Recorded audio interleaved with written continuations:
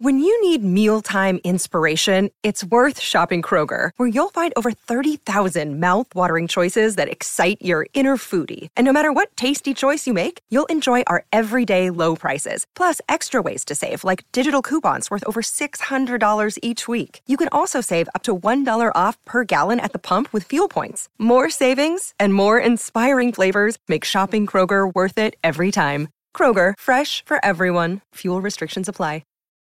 Look, Bumble knows you're exhausted by dating. All the, must not take yourself too seriously, and 6'1" since that matters, and what do I even say other than, hey? Well, that's why they're introducing an all-new Bumble, with exciting features to make compatibility easier, starting the chat better, and dating safer. They've changed, so you don't have to. Download the new Bumble now.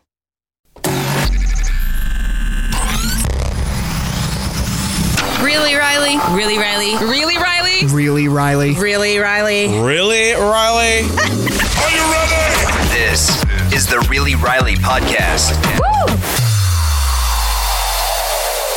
Woo! Wee! Happy Monday. Hello, beloveds.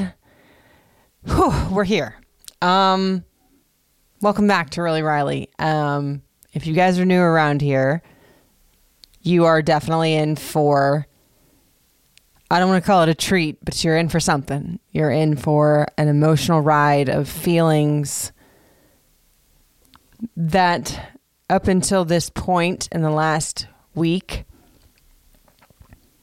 I hadn't shared publicly, nor do I think that I had personally dealt with them myself. A lot of old ghosts have come out of the closet for me, and talking about them is the same as I've always said about anything in my life. I've always said that things for me don't feel real until I talk about them on air, or in this case, on a podcast behind a mic. And this is one avenue that I have stayed relatively quiet about, and might seem surprising given what I just said, because this was such a huge part of my life. Being part, or having been part of the Kane show. I have barely opened up about any of it before, and I always say this, that when tragedies happen to me, I don't like to open up about them really until I'm in a place of healing. And that is what I'm working on, but I am getting there. And I hope this sit down that I did with former co-host as well of the Kane show, Sarah Frazier, and Kane's ex-wife, Natasha. You guys, I got to keep it real. I'm real nervous about this, because I know that some of you guys may not like what you are going to hear, and some of you guys may love what you're going to hear. But as per usual, we're going to keep it real. And I want you to hear this part of my story as a way of you knowing me deeper and understanding my story deeper, but also just as a thank you for being here with me in my little corner of the world, and giving me the courage and the hope that this space has given me. Not just this podcast you're about to hear, but over the past year and some change since I thought my world was over. Man, but it wasn't. And in this healing therapy session podcast, I don't really know what you want to call it, because I don't want to make light of it, but in this very special bit of audio you are going to hear, I'm able to let go of a lot that has been holding me back. And y'all know me, I don't let anything hold me back. So I hope you will listen with a empathetic ear and take from it what you will.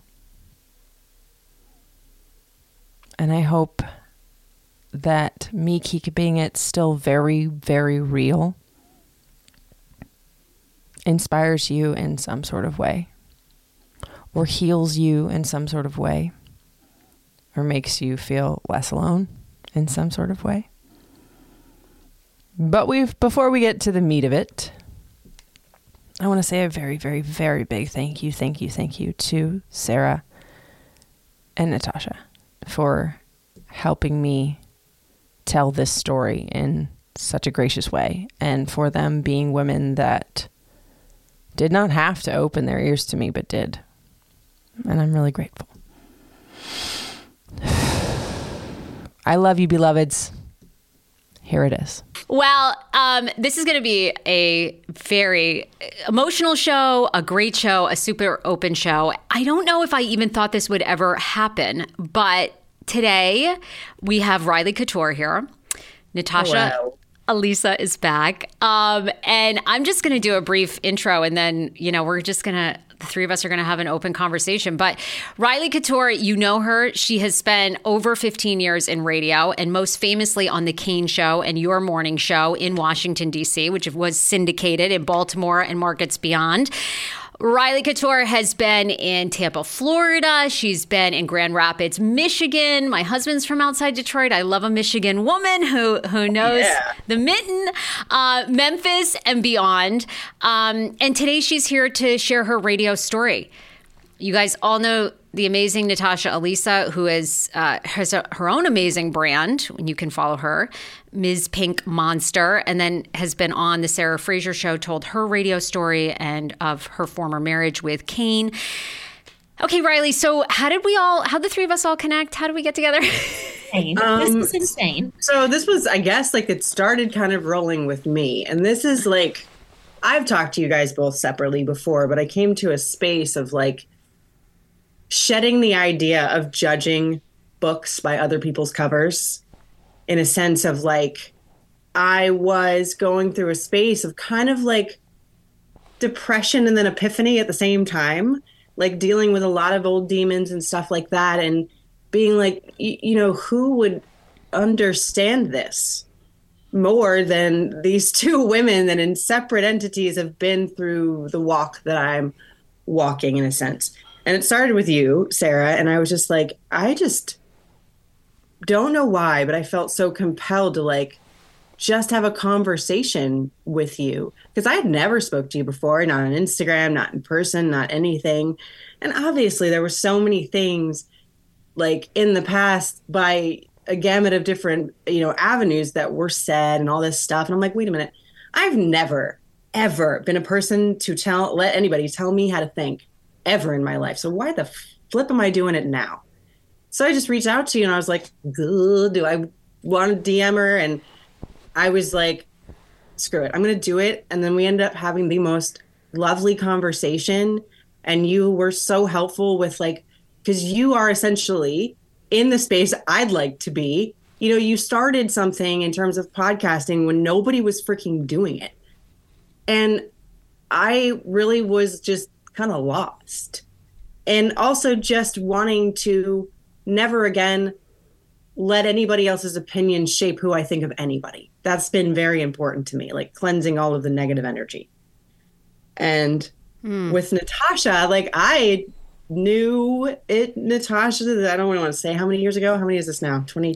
Oh, God, 20 plus years ago that we both worked at FLZ in Tampa. Yeah, you guys, because tell that story, because you two actually were connected. I'm just getting to know you, Riley. I knew that you had taken the job on the Kane show. I didn't really know your past, that you guys were all kind of connected through FLZ, because I started on the Kane show after you'd taken the Grand Rapids gig. So I never met you with the FLZ years. So how did you and Natasha know each other in Kane? So that period of my life was probably one of the most special I've ever had. I didn't go to really college. I didn't have that old thing, but that was my college experience. And that was a very different time for I would say everybody involved. We were all young and we were all hopeful and driven and happy and before real life settled in. And I was just a little intern, but I like basically slept on those damn floors because I became obsessed with radio. The minute that bug bit me, it was like the only thing I ever wanted to do. So at the time, Kane was, I think, doing afternoons, or he just transitioned from nights to afternoons, like literally 5 minutes before I got there. And him and Natasha had been together for a while. I really only had like a bird's eye view of Natasha. Like I think I had like 2, maybe 3 in-person interactions with her. One of when I accosted her to see her engagement ring. I'm a weirdo like that.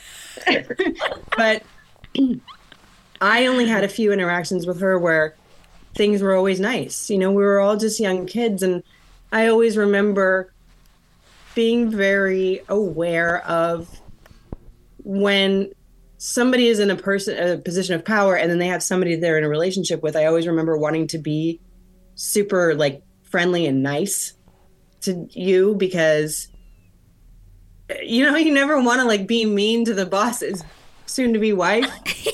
Yeah, that's true. That's a good work tip. Well, especially in this industry, though, it's just like I didn't want to come off as an asshole, and she also never gave me reason to. I will, like, now that we're all grown ass women and a lifetime's difference, but I'll be totally transparent. I was like a little threatened by you. Me? I was a little jealous because I was working at that point. I don't know if I was still working. It was such a great time at FLZ. Like, wasn't that part? You would take a job working promotions, you do overnights, you'd be an intern for anybody just because you wanted to be there.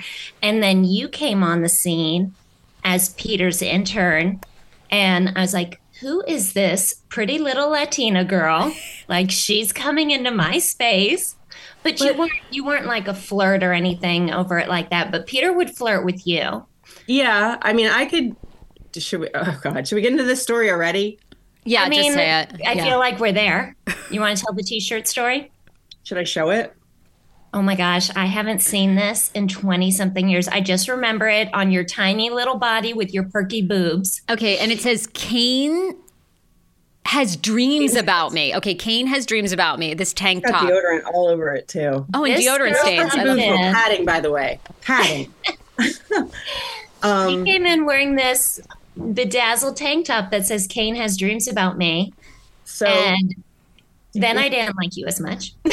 So here's the thing. Now, being a grown-ass woman, being married, and Latina, you handled that way better than I would. I would have been scrappy as shit if that would have been me.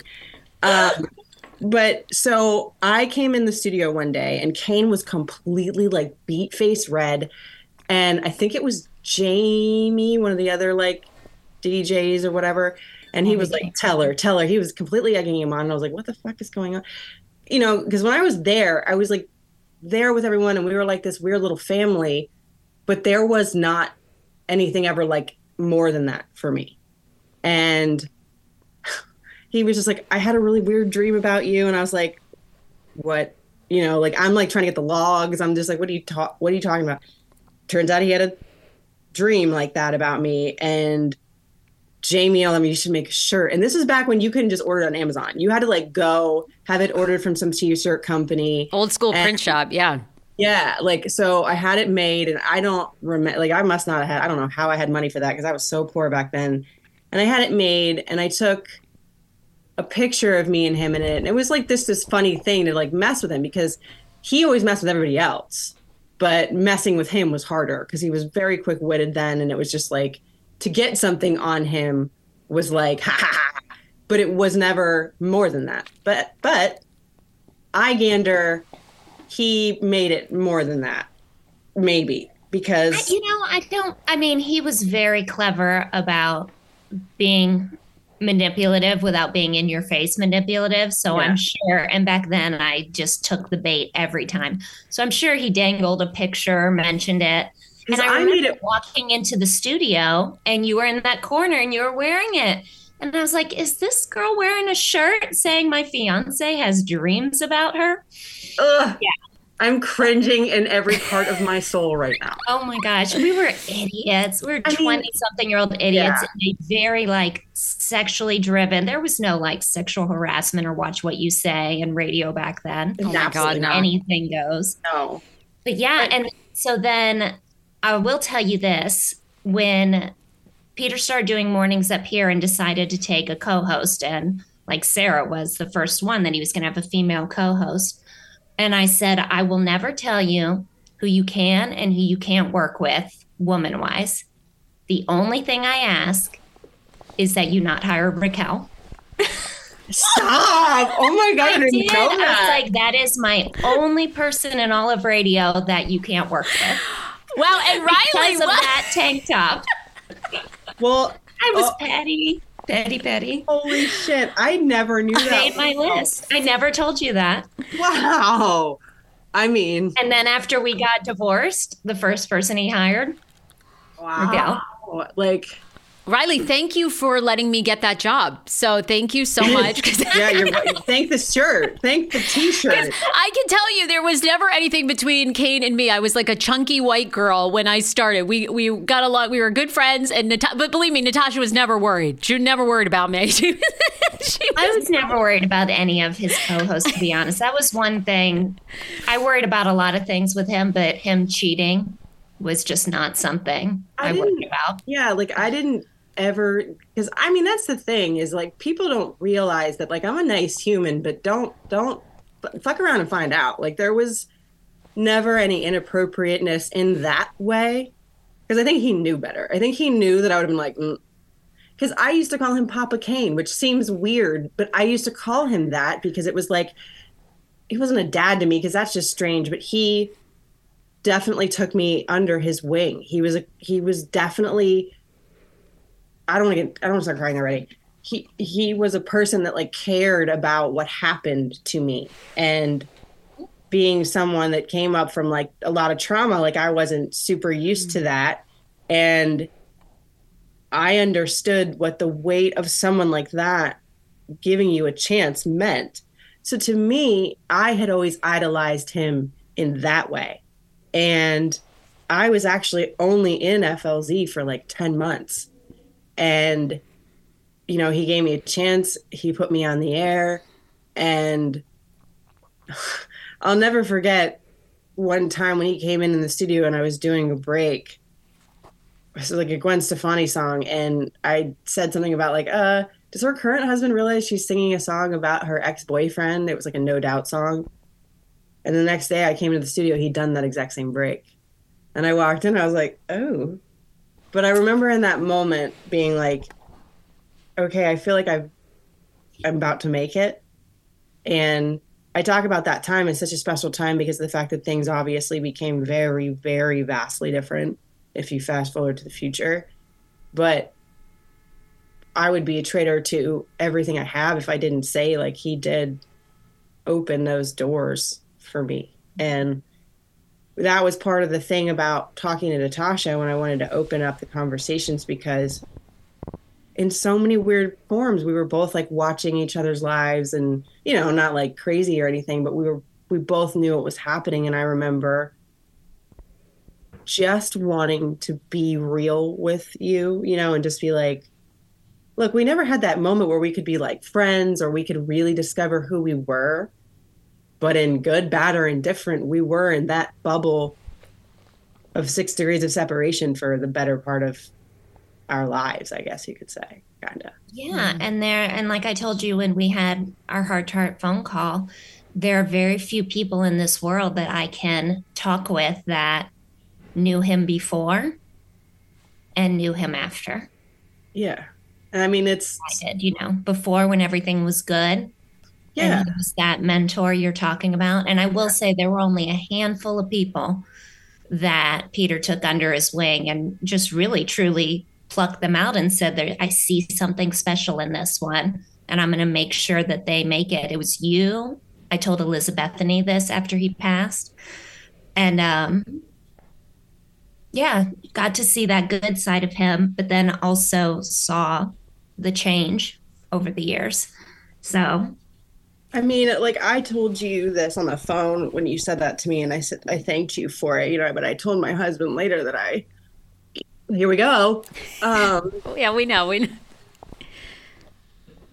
Because I had so much going on, because there was so much going on when he passed. Like I had just given birth, like I was like 3 months. I was still on maternity leave.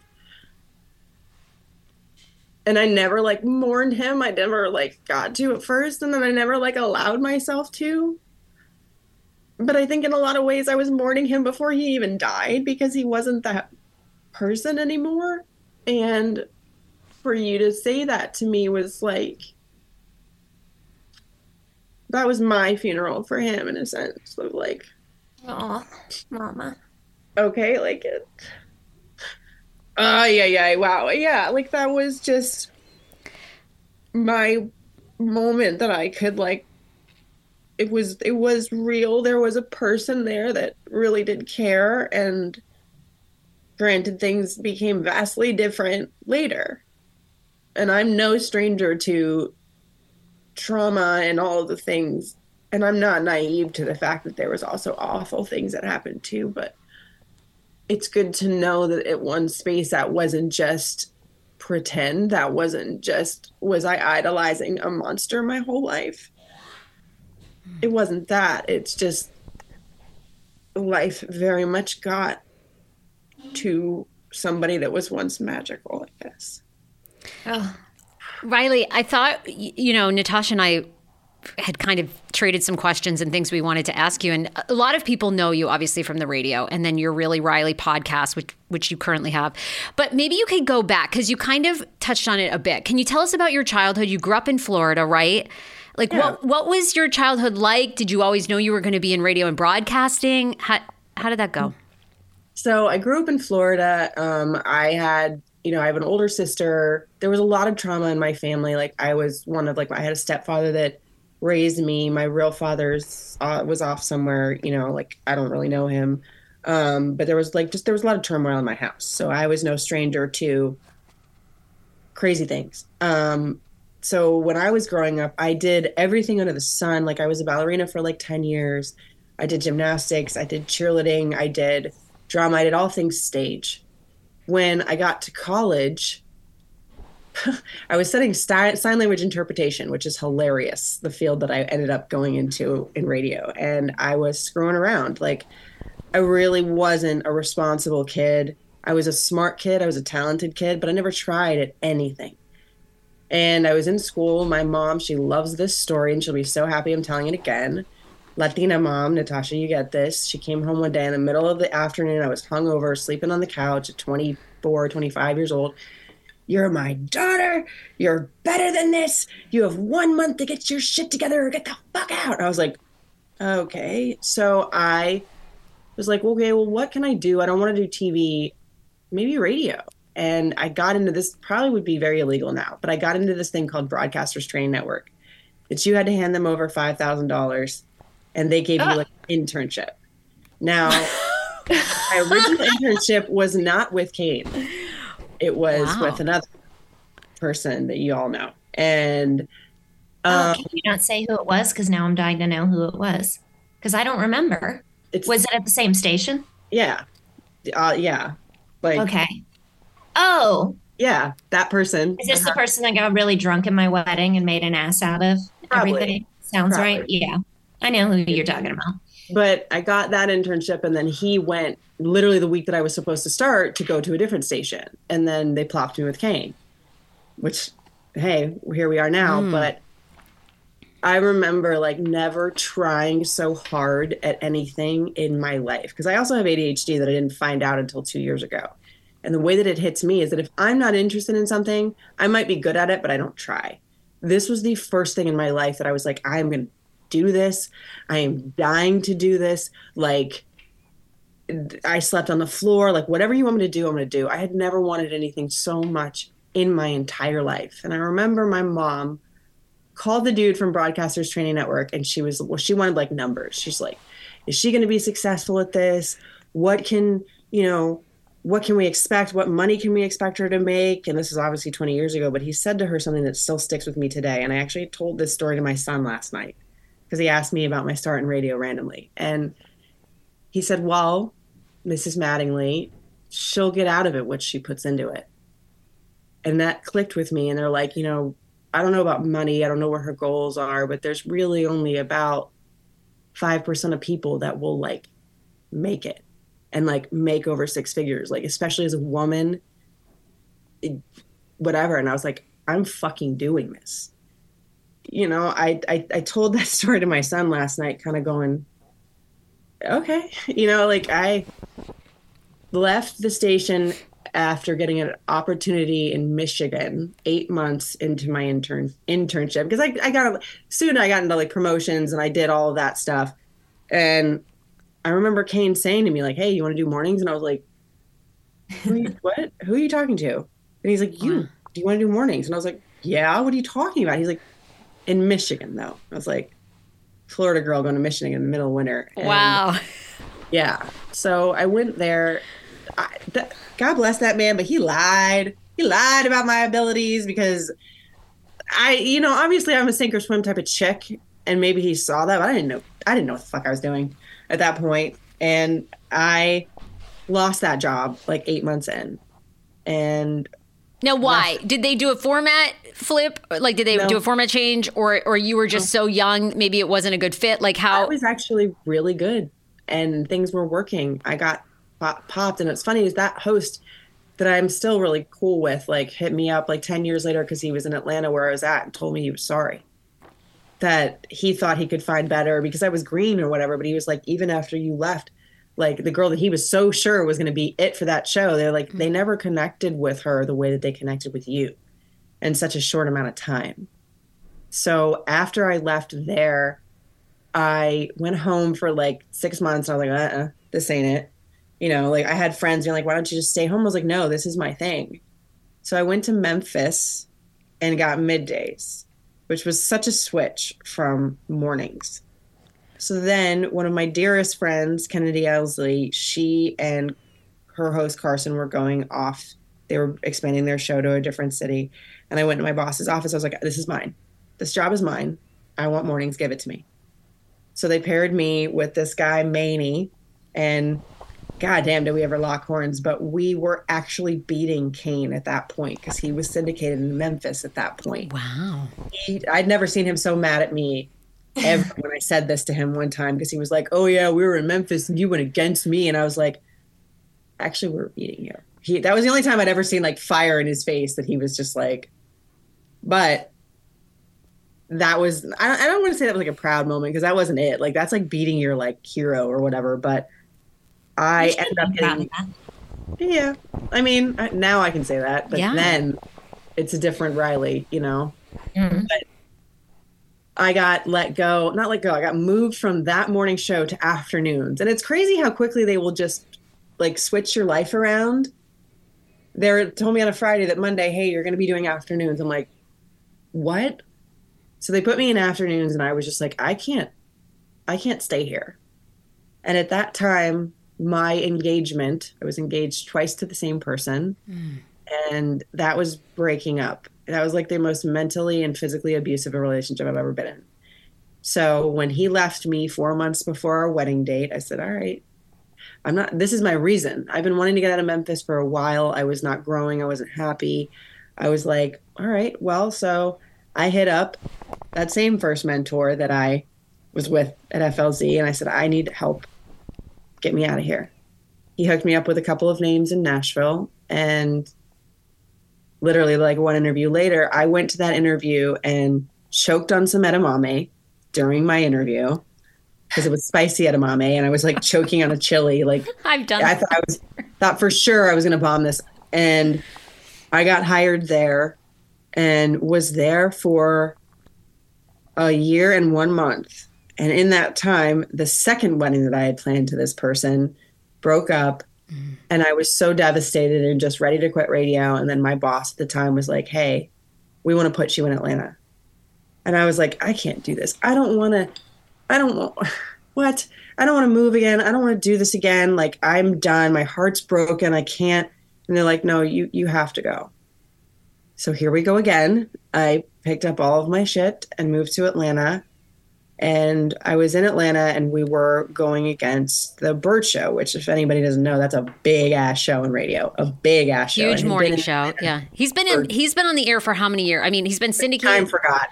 Like 20, 30 something. Cause I think at the time it was like 22 years. Yeah. And this was like 2014, I think.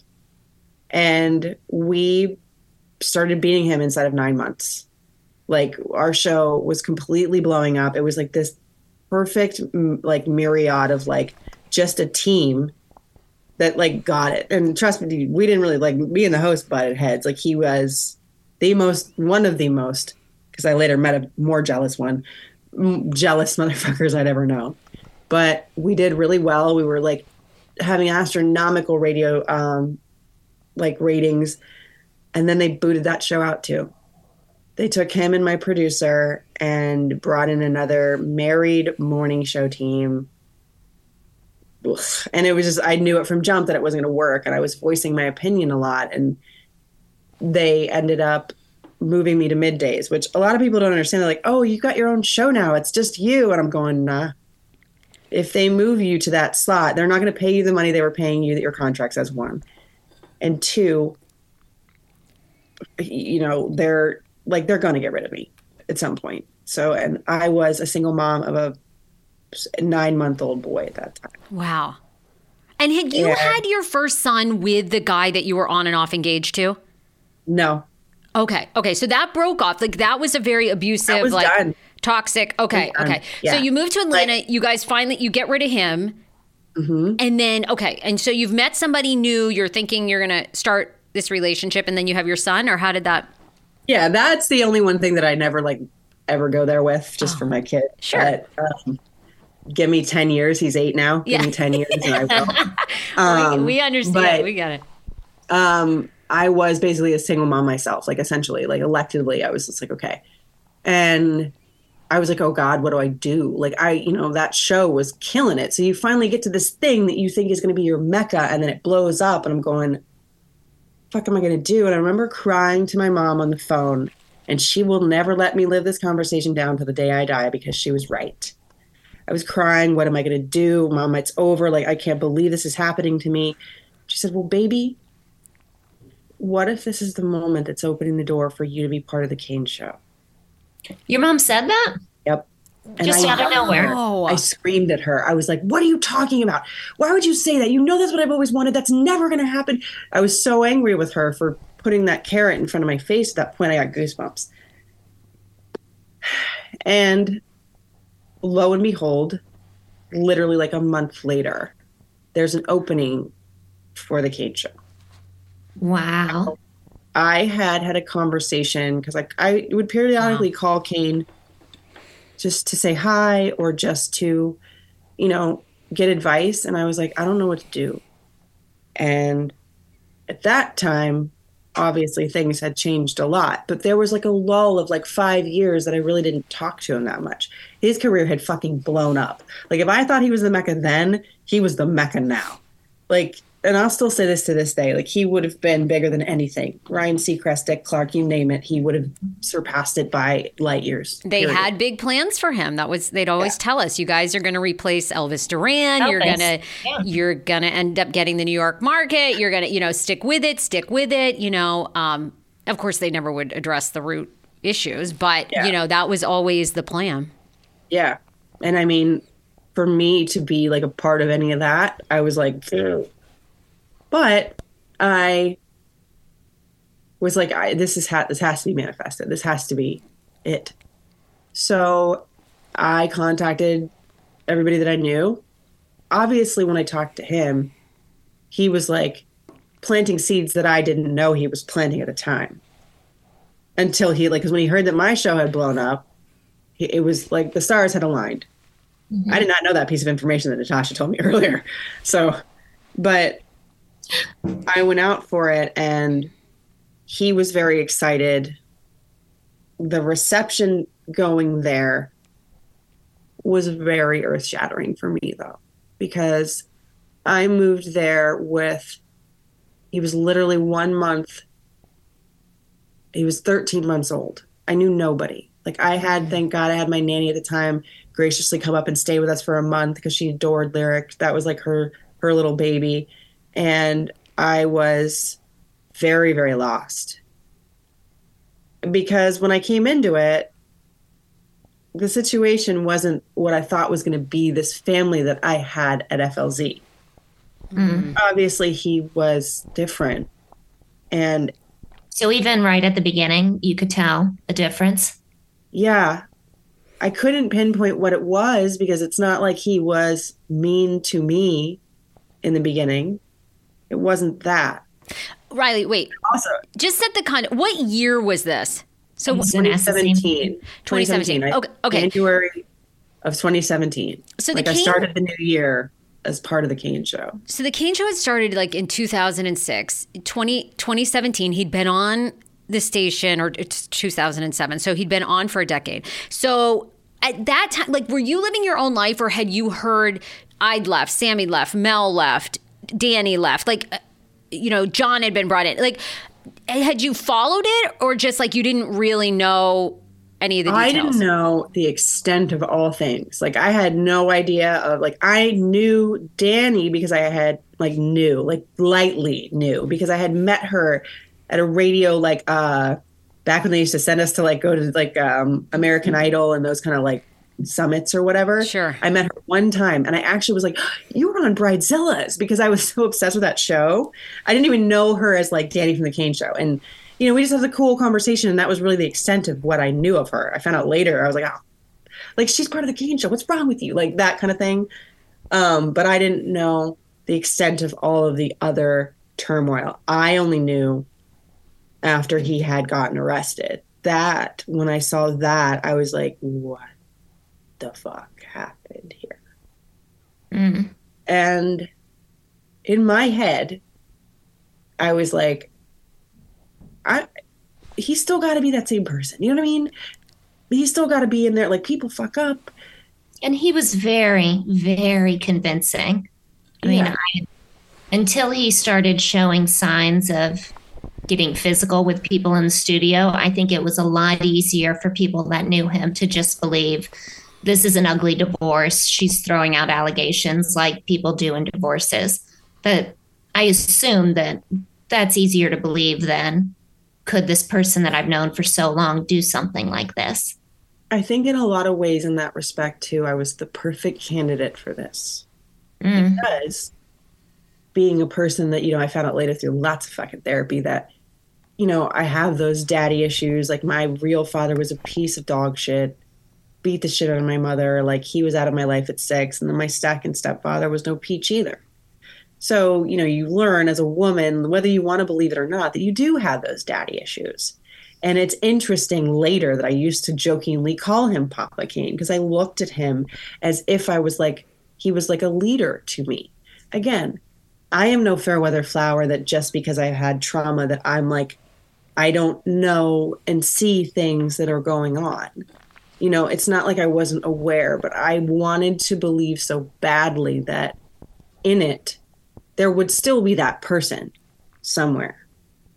And it's like you can be subconsciously drawn to those personality types without even realizing it. I've made the mistake twice now of not realizing I was being drawn to somebody. I was trying to fill the void that my father left. 100%. And like, you don't want to admit that. It doesn't even have to be sexual. It's like wanting to be taken care of. It's so 100%. Interesting. We all three have that in common in different ways. Because my father passed away from cancer when I was 14. So, I was always, and Natasha knew me, I dated this guy, Old Man Ed, who was like, 13 years older.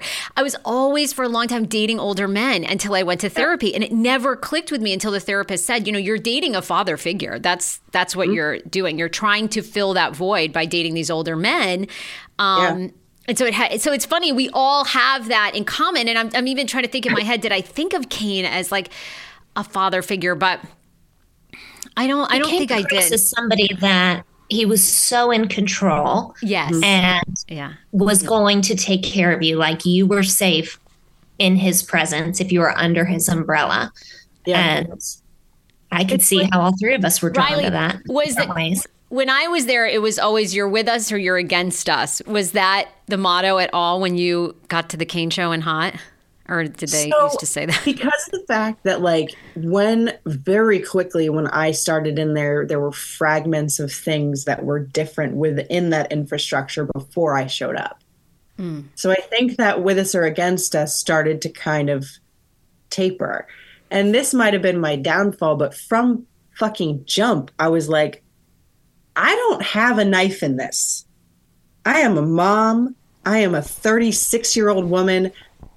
I no. And that was obviously a thing I think that I might have been the black sheep for that, for a lot of things, because I was like, I'm not jumping on bandwagons. Okay. Because what you felt like you had a life outside of radio, and what, like, you could tell very quickly that there were alliances, people wanted you to like this person, not like that. Like, what was? Yeah, well, it's like, obviously when I got there and I had realized and done a little bit more research on what had just happened before I got there. And, obviously there was a lot of chitter chatter throughout the years of people.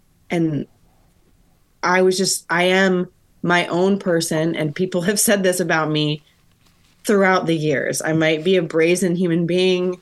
Sometimes I can be a bitch, but you always know where you stand with me. I don't bullshit in any way, shape, or form. I'm allergic to it. I can't lie. That's my Achilles heel. I just will not be forced into a box of anyone else's thinking, which is funny because I feel like that's part of the reason why when I was coming into this self-discovery that I wanted to speak with you guys.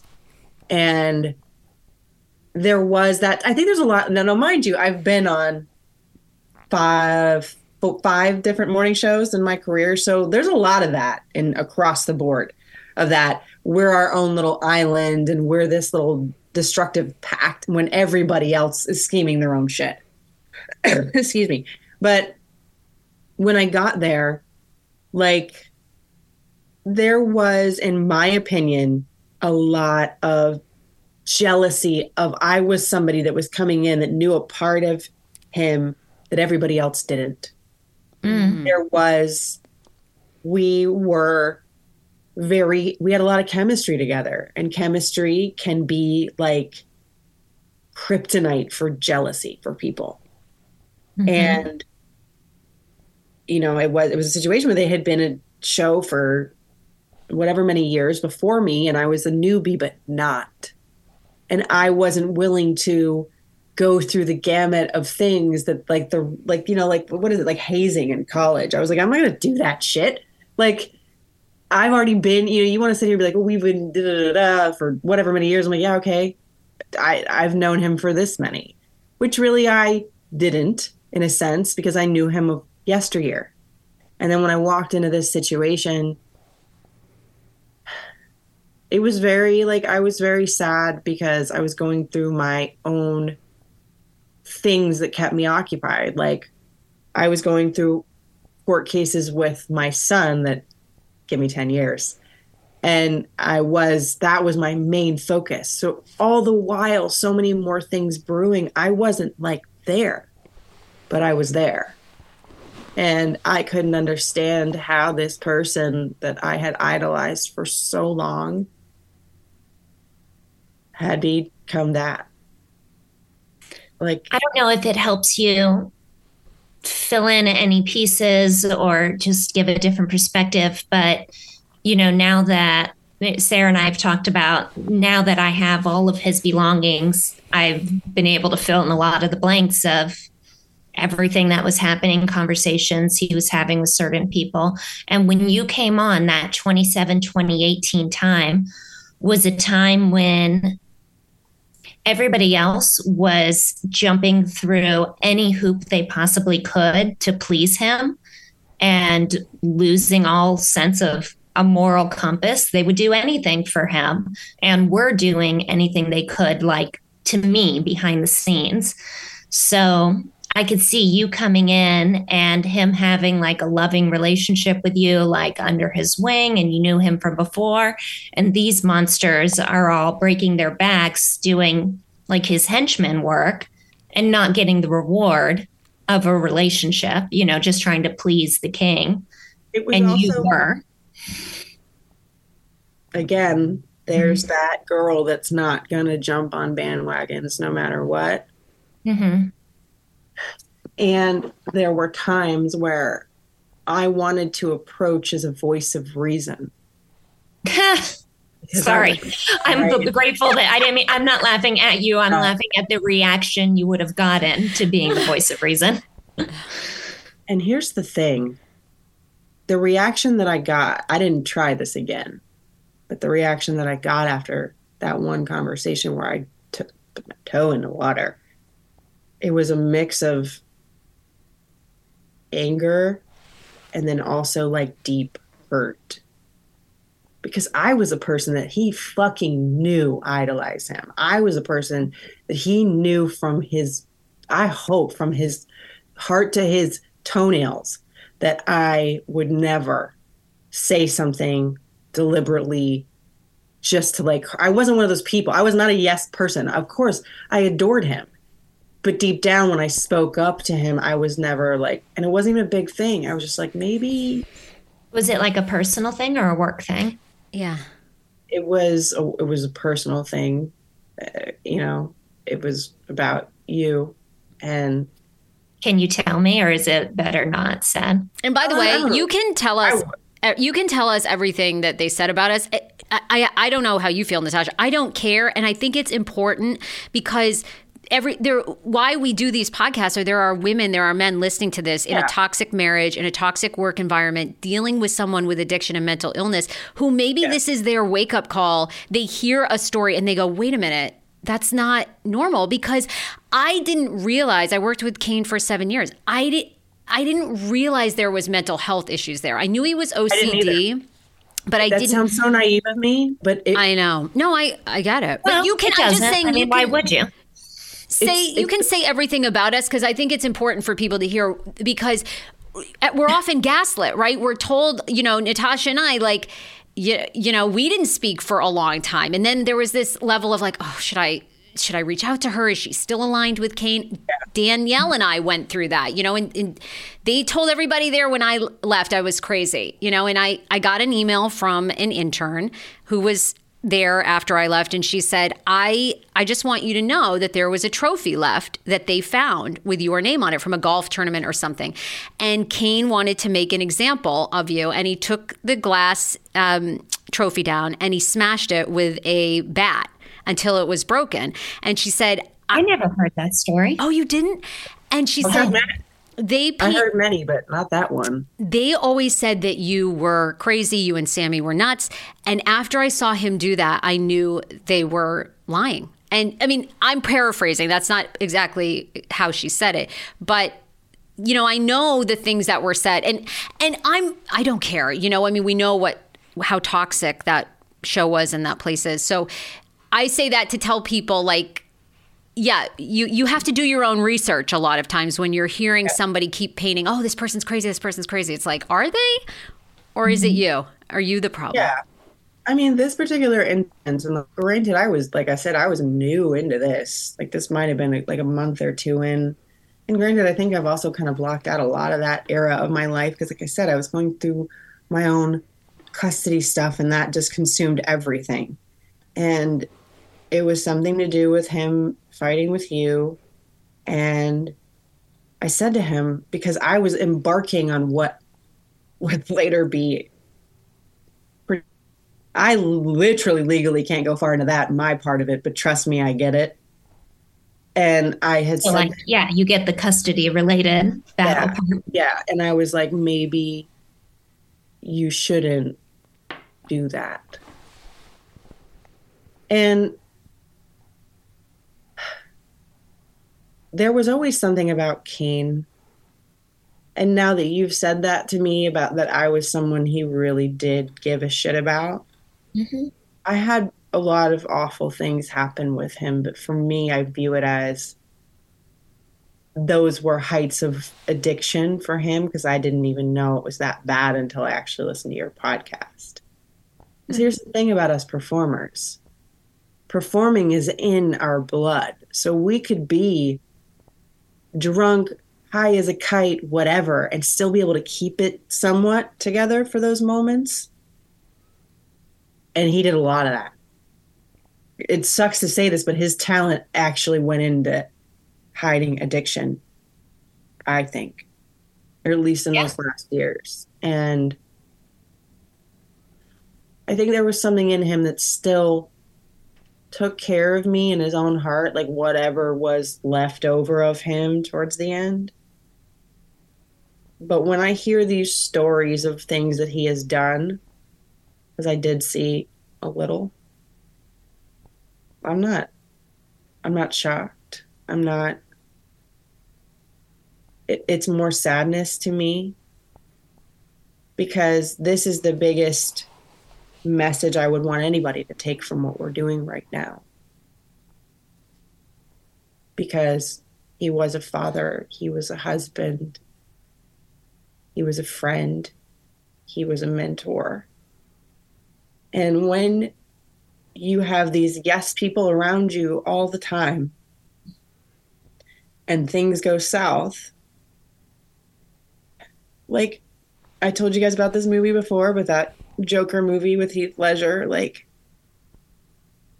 it reminded me so much of him, that like someone that was kind and gentle, and people just kept jabbing this person that inwardly had those mental health issues that were just kind of waiting to bubble up. Because what I'm learning through my own self and my own mental health issues with anxiety and depression and all those things, they're kind of like waiting there to bubble, you know. And the entertainment industry is the perfect storm. How many celebrities do we see die young because of that? And there was a moment in him that he had his Jekyll and Hyde moment, and he didn't go back. And I just like, do you remember like a certain instance when like it flipped for your experience with him, or was it a gradual thing? So weird, because he would go back and forth. Like there would be these glimmers of like who he used to be. And that, of course, for me is like, okay, wait, he's coming back. Okay, it's okay. We can do this. But there was one day on air that I have part of a tooth that's fake, because my ex-fiance had thrown me through a door and I landed splat on the concrete and split it, and I had like scarred, whatever. He didn't know any of this. But that cap fell out right before we got on the air. And I could feel the pain because like the air was hitting the nerve, and I'm just still trying to be the good little soldier. And I remember him like scolding me, like, you're not on. I need you to be here. I need you to be here. I was like, bruh, like my nerve's exposed right now. And he's like, well, whatever. I need you to be on. And I remember being like, who the fuck are you? And there was another time, and I think this was like 1.5 years in, that I don't know what he'd gotten into his head, but it was when I started reading The Secret and all the manifestation things. And I kept writing all these positive things about what you think about, you bring about, and all the things that I talk about now. And he was like, had a sit down with me, and it was like, you need to stop fake booking, like all these things. I know they're about me. And I was like, I wanted to be so angry, but I remember just stopping him, and you didn't stop him. Like, he was 6 foot, whatever. He was a very big presence in every way. And I remember stopping him and putting my hands on his knees and looking at him, and I go, what are you talking about? I was like, Kane, this is me.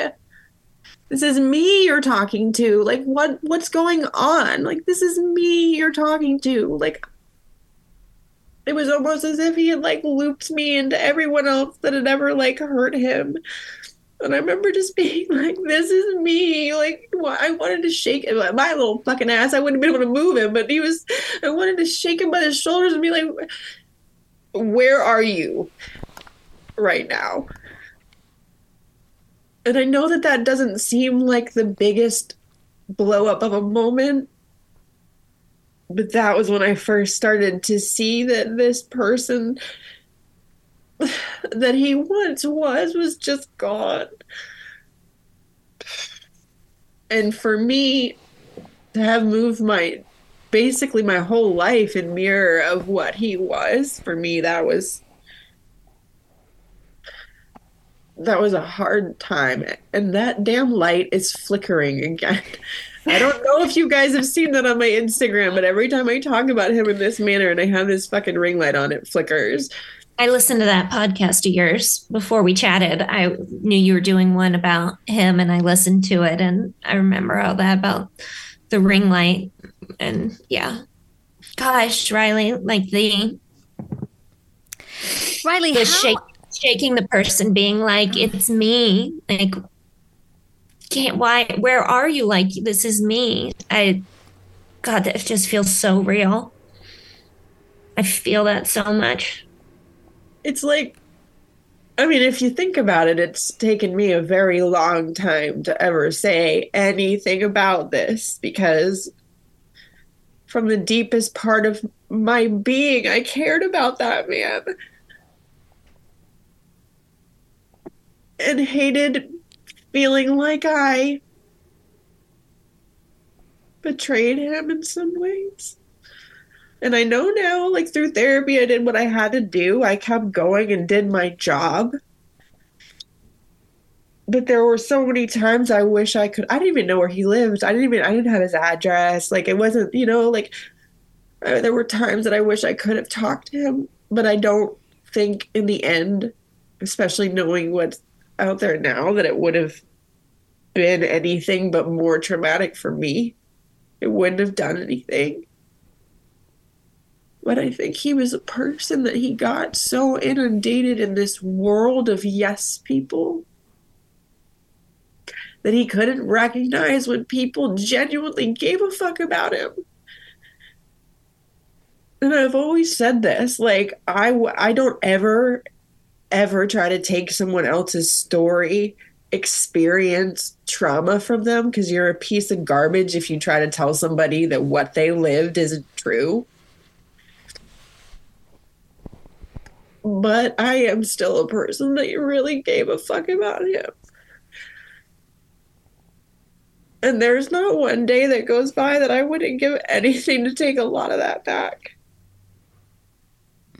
Take a lot of what back?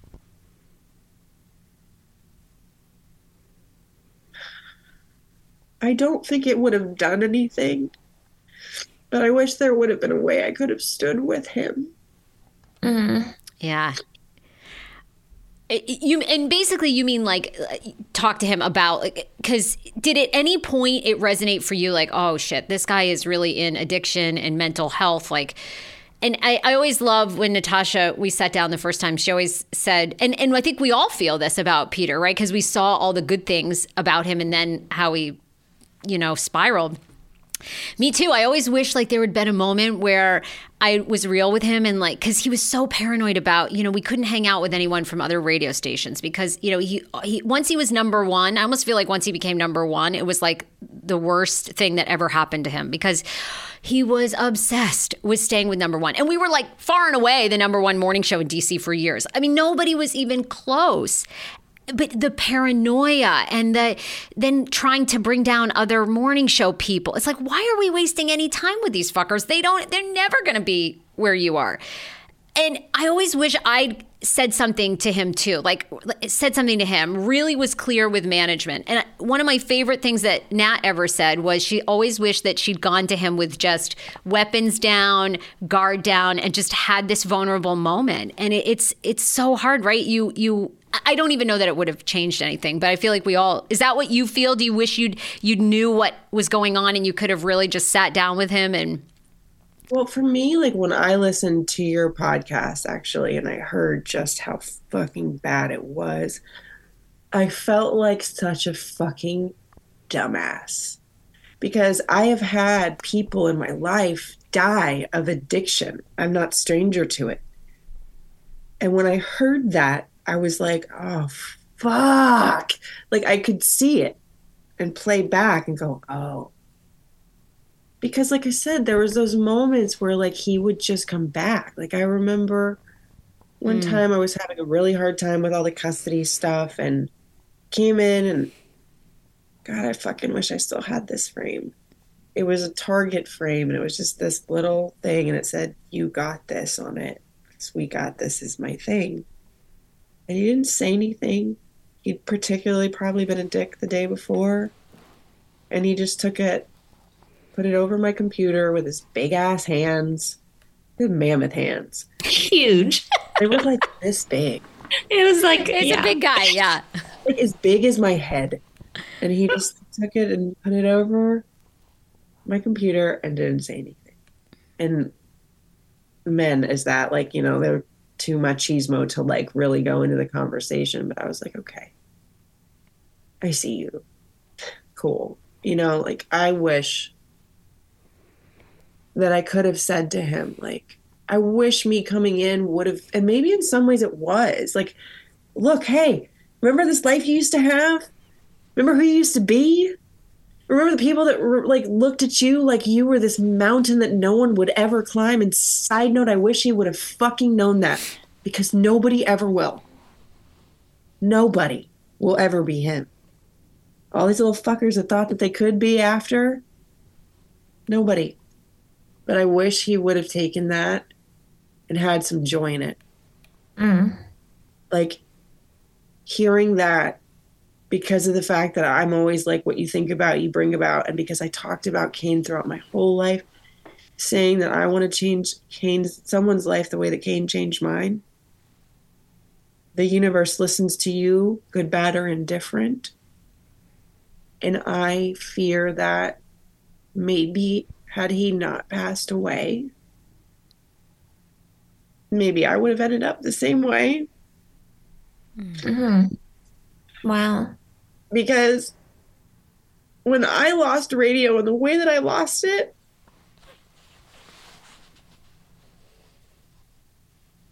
it wasn't as bad as him, but there were a lot of those thoughts of like, what the fuck is my life here for?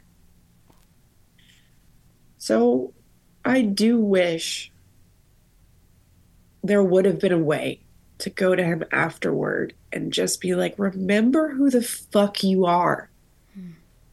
This isn't the end of you. This is your catapult to your comeback. That is what I wish would have happened. I wish he would have come back and kicked the shit out of us and would have been able to come back and be like, who beat who now? Riley, okay. I mean, there's like 10,000 questions I have for you. So you manifest this job, right? Like that your mom had put out there years before. I'm sure you had a moment of like complete like euphoria. I've won the lottery. I would imagine, I mean, Danielle's talked about this. I've talked about this. I mean, and we'll get to this part. One of the hardest things about leaving is I was making hundreds of thousands of dollars, you know, when I left, right? You have this amazing 6-figure income. I'm assuming they offered that to you. The show is probably getting tons of ads, commercials. You're getting all this money. But it wasn't long after you started. It was about a year, right? When they removed him from radio, they sidelined him. Hold on. Malin was. It was a few years. If you were 2017. 3, yeah, because Malin, I had Malin. Malin's going to be 3.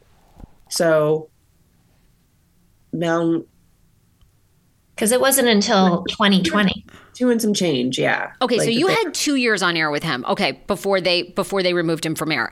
So, or 3 years. And yeah. So, you know, during that time, it was hard for you to see, like, were people chattering about his addiction? Like, or was he so good at kind of hiding it at work, you didn't know? So, okay, look, he was always into his Grand Marnier. Like when we were radio raised, like drinking was your business, you know, like, so we all knew that he was a drinker. But when I hear the amount of shit, I never would have guessed that. Never. Really? Ever. Like, wow. So he never seemed, because it's funny, even when I was doing Mix 107.3, well, it was DC's 107.3 in 2014, 2015, they ended the show. But we would get texts like, is Kane drunk on air? Is Kane drunk on air? I mean, that was then. So I wondered what it was like. I did see a difference in the Kane sparkle, if you will, right?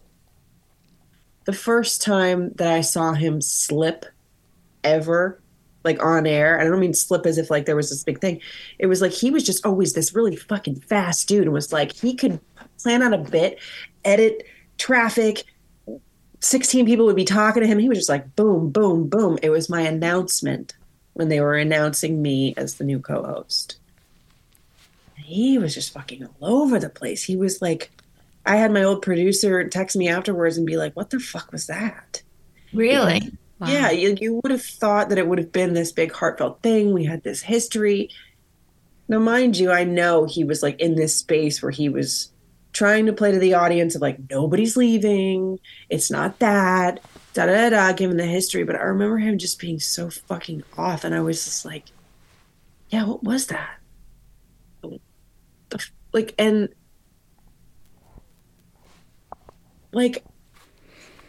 I wasn't naive to the fact that he could be an aggressive human when tested.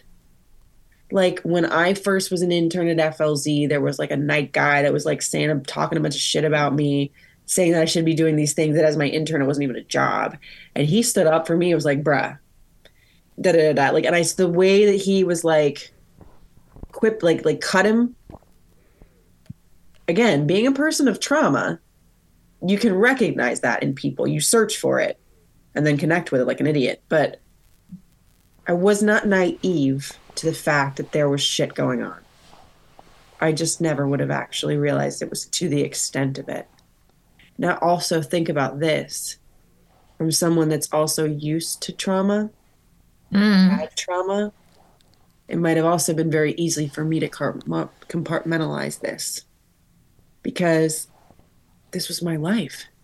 I'm a single mom. This is how I feed my son. I've moved my whole life here. Then I'm getting married and having another baby. And of course, in my head, there's no life beyond radio. You know, this was my dream. This is what I manifested. This is everything. So now when I look back on it, yeah, there was a lot of things that were just not what I knew of him. Because now when I'm literally looking at it, and I can still picture that damn nasty ass board at FLZ. It was just like I used to look at him like a fucking wizard, the way he moved that board. And I was like, I remember one time I went in the studio and cried, and he's like, what's wrong with you? I was like, I could never do this. I can't be what you are. And he was like, and he wasn't that at the end at all. Riley, what was it like? So, did you hear chattering and rumblings that they were going to remove him from air?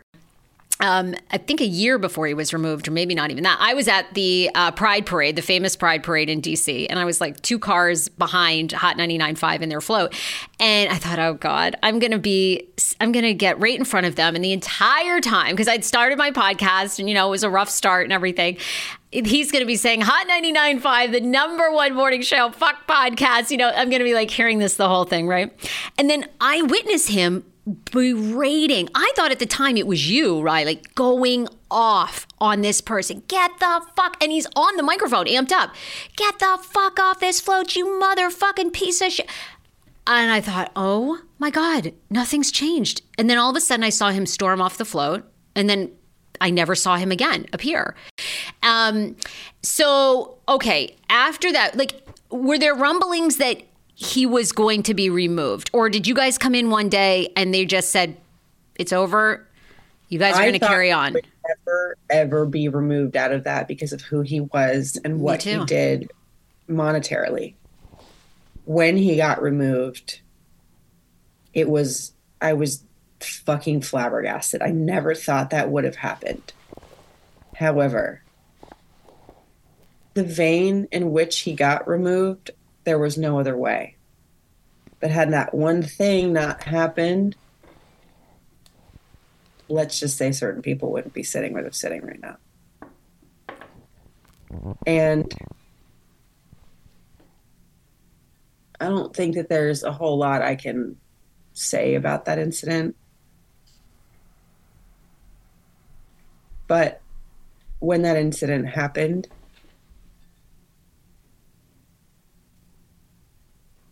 that was like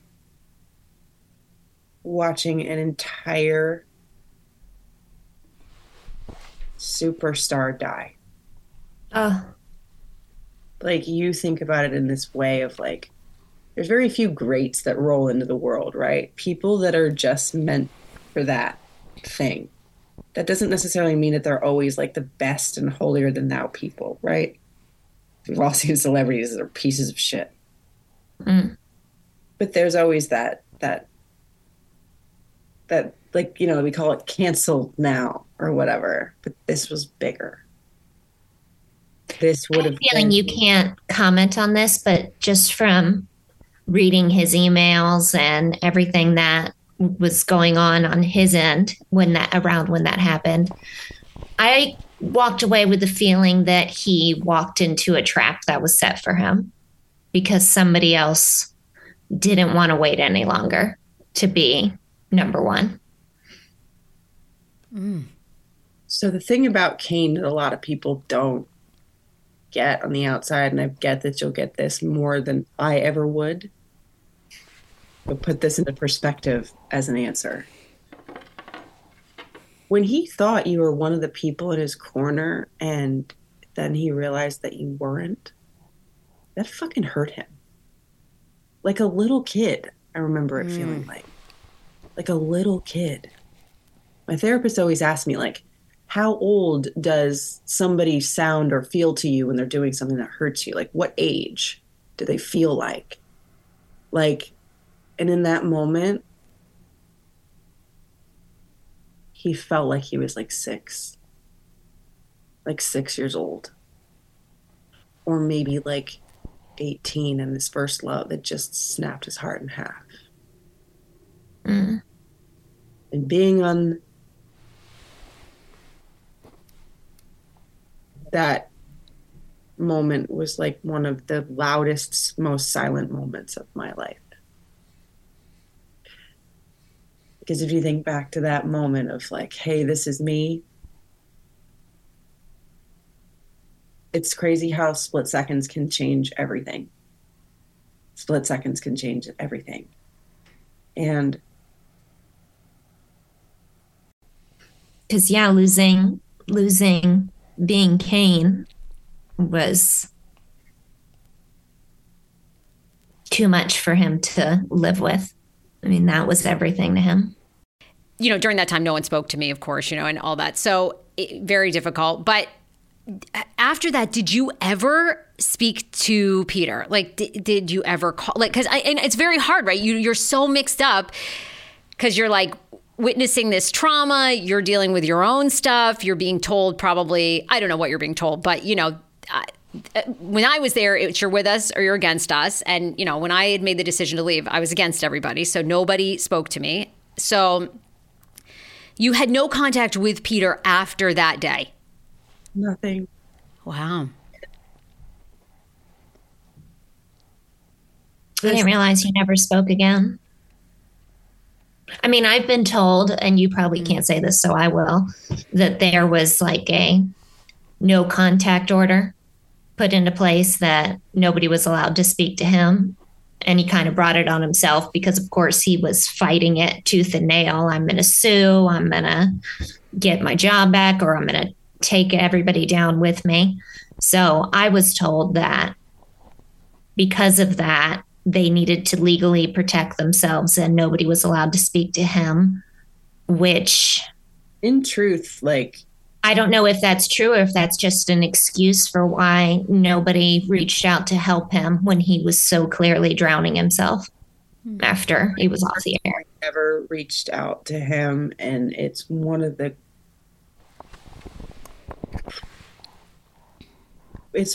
things that I will go to my grave regretting. because there was a moment where a listener had messaged me saying that he was at this store that he went to all the time. The worst store. And they said, like, he's not doing well. And again, I remember thinking, like, oh my God, like, if he's outwardly letting that show, he's really not doing well. Wow. And I think it actually I think it cut up for 1 second. He was at a liquor store. Is that he frequented? Yeah. And a listener worked there. Okay. Yeah, the listener worked there and he had frequented it. And he said, like, I know that you cared about him a lot. He's like, I think you should reach out. And I never did. And again, at that space, had I reached out, I would have gotten nothing but anger from him. And I was also scared. Whether there's legal things or not within this entertainment industry, there's always like unspoken rules that you just don't. Because as I learned, if they could poof be gone someone like him, what would they do to me? And granted, I don't condone certain things that happen, no matter how much I loved him.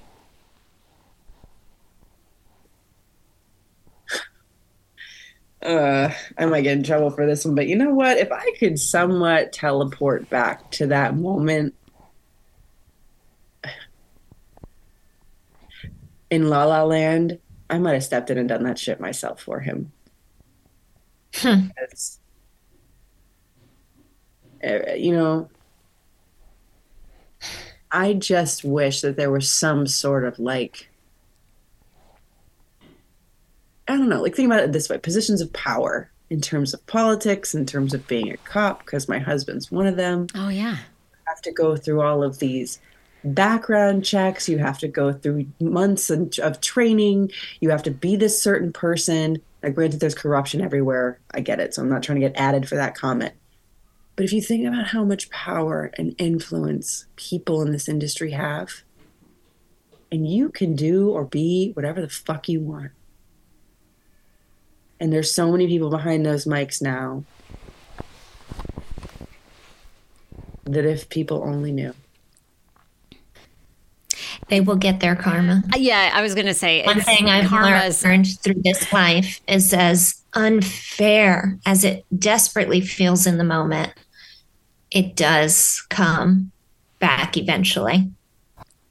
Oh, okay, you guys. Well, that was just part one. Part two airs tomorrow, and we're going to get even further into things, and I get even more real than I ever have. So thank you guys for listening. And if you want to watch, please make sure you do that at Ms. Pink Monster on YouTube. And also please make sure you're subscribing to the Sarah Frazier Show podcast. And also, if you would, the Really Riley podcast, if you haven't already. Love you guys. I'll talk to you tomorrow. It's Really Riley.